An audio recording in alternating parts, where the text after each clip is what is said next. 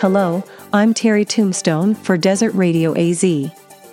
No more munching, crunching, and slurping at the movies in France. The country's increasingly fraught fight against an unprecedented surge in coronavirus infections is putting a stop to eating and drinking at French cinemas, just as they show signs of recovering from the brutal economic bashing of lockdowns last year.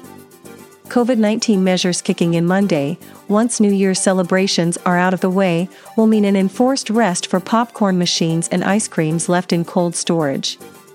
The ban of at least 3 weeks on eating and drinking also applies to theaters, sports venues, and public transport. For KDAZ Digital Broadcasting News, I'm Terry Tombstone.